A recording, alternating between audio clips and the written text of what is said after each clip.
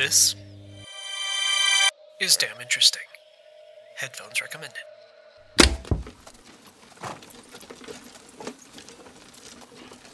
In 1885, an author named James B. Ward published a pamphlet telling of a long-lost treasure available to anyone clever enough to solve the puzzle associated with it.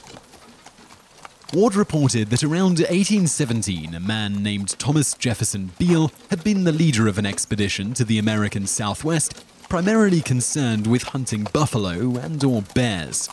Beale's group had instead stumbled upon gold and silver deposits in what is now Colorado.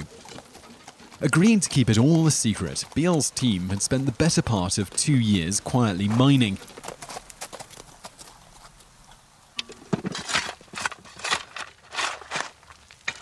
Then had taken the metals to Virginia by wagon and buried them all in a vault underground between 1819 and 1821.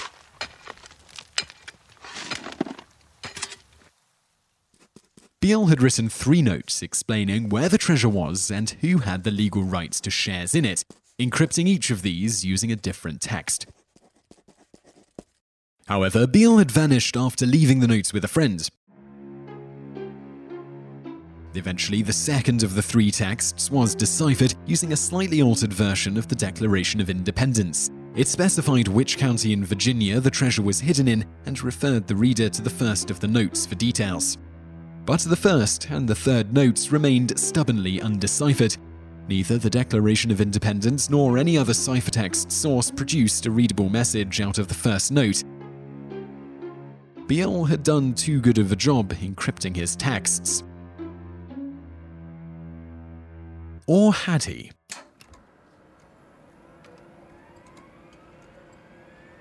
Even as the field of cryptography advanced and modern computers were invented and directed at the ciphers, the content remained frustratingly out of reach. The tantalizing mystery of where in Virginia there might be an enormous cache of treasure has turned into a broader question. Did Thomas J. Beale even exist, or was James B. Ward playing an enormous practical joke? The problem with the second interpretation is that Ward was not known to be a prankster.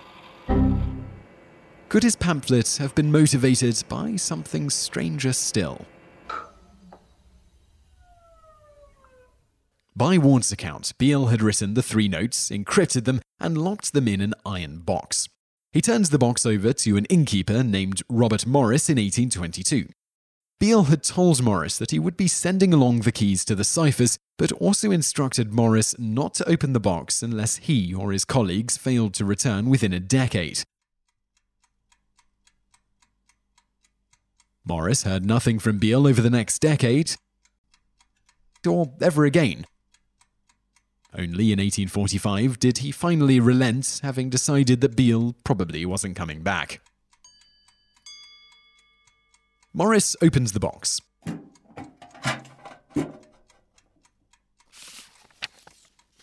Inside were 2 letters and 3 encrypted notes. Morris tried to decipher the latter himself, but met with no success. He gave up, and upon his death, the iron box was inherited by a friend. Morris's friend was reportedly extremely pleased when an undisclosed accident revealed the secret of the paper marked 2. The cipher was a sequence of numbers. Each number corresponded to a word in the US Declaration of Independence. The first letter of each of those words spells the plain text with a few modifications for errors in spelling. 115, instituted, I, 73, hold, H, 24, another, A. With the corrections made and the punctuation added, the text comes out as follows, describing a treasure that would have been worth approximately $65 million in modern American dollars. I have deposited in the county of Bedford, about 4 miles from Beaufords, in an excavation or vault 6 feet below the surface of the ground, the following articles, belonging jointly to the parties whose names are given in number 3 herewith. The first deposit consisted of 1,014 pounds of gold and 3,812 pounds of silver, deposited November 1819. The second was made December 1821 and consisted of 1,907 pounds of gold and 1,288 of silver, also jewels obtained in St. Louis in exchange for silver to save transportation and valued at $13,000. The above is securely packed in iron pots with iron covers. The vault is roughly lined with stone, and the vessels rest on solid stone and are covered with others. Paper number 1 describes the exact locality of the vault so that no difficulty will be had in finding it. However, the anonymous friend had been unable to decipher either the first or the third notes. So Morris's friend had reached out to Ward, and the two of them had made arrangements to publish the pamphlet, hoping that doing the 19th century equivalent of crowdsourcing the job would unlock the other two ciphers and the treasure. Ward stated that Morris's friend had no doubt that one of the many who will give the subject attention, someone, through fortune or accident, will speedily solve their mystery and secure the prize which has eluded him. But no one did. In spite of a Cheyenne legend from around 1820 that tells of gold and silver from the west being taken east to be buried in the mountains, researchers began to wonder if the entire story had been made up. After all, no one claimed to have seen the original Beale documents, except for Ward himself. In the late 1960s, Carl Hammer, an employee of the company that produced Univac computers, turned his machine's attention to the Beale ciphers. Hammer did not get especially far, but concluded that the patterns in the two undeciphered notes seemed to be non-random. This was looking promising for Ward and Beale, since such non-randomness would be expected if the notes had a true decipherable text behind them. In other words, if Beale or maybe Ward had simply made up gibberish, it would be highly unlikely to show this degree of systematicity. Later on, cryptographer Jim Gilligley made a startling secondary discovery. Although Hammer had been correct, and the encrypted text was indeed fairly non-random, it also didn't seem to correspond to the statistical properties of the English language. In fact, attempting to use the Declaration of Independence again on the first note yielded several sequences along the lines of A, B, F, D, E, F, G, H, I, I, I, K, L, M, M, N, O, H, P, P. With an incorrect key, an attempted decipherment should necessarily produce arbitrary-looking sequences of letters, and these were quite orderly, suspiciously orderly. Now, the very premise of the ciphers was completely open to question. The decryption of the second note had been built into the story that Ward had written down in his pamphlet. Was it possible that the entire story was an invention of Ward's? The pamphlet's author had charged quite a lot of money for copies of his story, 50 cents, now more than $13, and had stated outright that he anticipated selling it in large numbers. Could Ward's pamphlet have been both a hoax and a money-making scheme? Detective and skeptic Joe Nickell published an analysis in 1982 evaluating the matter using several types of evidence, beginning with the historical record. The text of Ward's pamphlet had set Beale up to be untraceable. Ward reports that Morris said, "Curiously enough, Beale never adverted to his family or to his ancestors." And not just Beale, but also Morris and Ward himself were potentially fictional. Nickell finds that Robert Morris does seem to have been a real innkeeper in the correct location, but the pamphlet claimed that he'd been running the Washington Hotel in 1820 and in 1822. The record says that Morris did not start in this position until the end of 1823. Whether Thomas J. Beale existed is unclear. Nickell uncovers no straightforward evidence that he did. Author James B. Ward does appear to have existed. He was registered for a time as a Freemason, and at least one early aspiring codebreaker claimed to have visited him around the beginning of the 20th century, but no one knew him very well. Acquaintances appear to have described Ward as a man of integrity, but there was little more than that. The language used throughout Ward's story is another aspect of the pamphlet that can be analysed for period authenticity. Nickell points out that this extends to the letters purported to have been written by Beale to Morris and locked in the iron box in 1822. Tellingly, some of the words that Beale supposedly employed in his letters to Morris seemed too new to have been likely to be found in the 1820s. Stampede and improvise were not known to have existed in written English before 1840, and the gerund form stampeding was unattested before 1883. Although it was possible that the letters by Beale contained early uses of these words that happened to be a fair bit older than the oldest known, the fact that there were 3 of them in 2 short letters was quite improbable. Nickell also highlights how Ward's story has some convenient holes in it. The pamphlet's reprint of the Declaration of Independence contains a few errors. precisely the ones that were required to unlock the message in text number 2. This suggests that the same person was responsible for coming up with both the erroneous reprint and the original cipher. It also seems awfully convenient that the only text that had been deciphered was the one that provided all of the tantalizing details about the treasure, except the precise location. Ward's pamphlet eagerly promised that the first note describes the exact locality of the vault so that no difficulty will be had in finding it. Meanwhile, the third text, which supposedly contains the identification of 30 men entitled to parts of the treasure, is too short to be able to realistically contain that amount of information. Nickel's other major angle is that of writing style. Literature scholars have long been aware that every writer has a consistent but unique writing style, much like a fingerprint in terms of its potential for identification.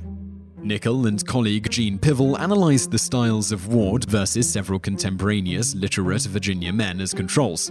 Among other testing results, they found nearly identical average sentence length, as well as very similar proportions of the words the, and of. The three controls are noticeably different from Ward/Beale and also distinct from each other. A later analysis by cryptographer Louis Krug of how many words of each potential length were used by Ward and Beale agreed. Pivel concluded, "The striking similarities in the Ward-Beale documents argue that one author was responsible for both. Although two writers might share one idiosyncratic characteristic, the sharing of several extraordinary features constitutes, I think, conclusive evidence that the same hand wrote both documents." As Nickel acknowledges, the big remaining question is what a man described as being of great integrity would be doing engineering an elaborate and profitable hoax. It is possible, of course, that Ward's good reputation was unearned or that financial desperation drove him to portray his usual values. But there is a third, stranger explanation that Nickel refers to, that the whole thing might have been a metaphorical illustration of Freemason philosophy. The practices of the Freemasons often involve symbols and allegories, and some of Ward's words and phrases are known to have been associated with Freemasonry in general. The potential solution to the Beale ciphers that fell out of this is that the treasure could be the endpoint of a rewarding moral/spiritual journey rather than a literal stash of silver and gold lying somewhere in Virginia. Could Ward have been trying to reform the greedy and the materialistic? He does slyly warn his pamphlet readers not to get too obsessed with the treasure. "I would say a word to those who may take an interest in the ciphers and give them a little advice acquired by bitter experience. It is to devote only such time as can be spared from your legitimate business to the task, and if you can spare no time, let the matter alone. Should you disregard my advice, do not hold me responsible that the poverty you have courted is more easily found than accomplishment of your wishes." To this day, the first and third Beale ciphers have never been cracked. Cryptography enthusiasts, research groups, and even self-declared psychics have all attempted to decipher the texts to no avail.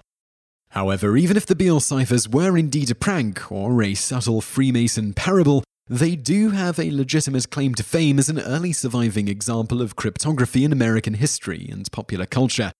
But there has been no success when it comes to a straightforward cryptographic approach to resolving the two encrypted texts. Cryptographers now tend to dismiss it as a hoax. Louis Krug, writing in the journal Cryptologia in 1988, called it a bamboozlement. This hasn't kept opportunists from racing to Virginia to make unauthorized digs in Bedford County. However, none of those people have been known to have found anything along the lines of what Ward claimed Beale had hidden. Neither approach to the Beale ciphers has uncovered any evidence of the literal treasure that Ward's pamphlet described. Whether anyone has started from the supposed story of Thomas J. Beale and found treasure worth $65 million in the form of emotional or spiritual well-being is a different matter altogether. This episode of Damn Interesting was titled 89, 263, 201, 500, 337, 480. It was written by Marisa Brooke and narrated by Simon Whistler. Sound design and music by Alan Bellows. Speaking of cryptography, we'll soon be moving our site to a new web server. one with sufficiently beefy hardware to enable HTTPS on all pages. In case we don't talk to you before then, we wish you a pleasant winter solstice and a delightful new calendar day. Thanks to all of our donors out there. Usually December is a rough month for donations, but we've already met our monthly goal this time around. And thanks to all of you who have left reviews for our podcast on iTunes. Those are super helpful. This was Damn Interesting.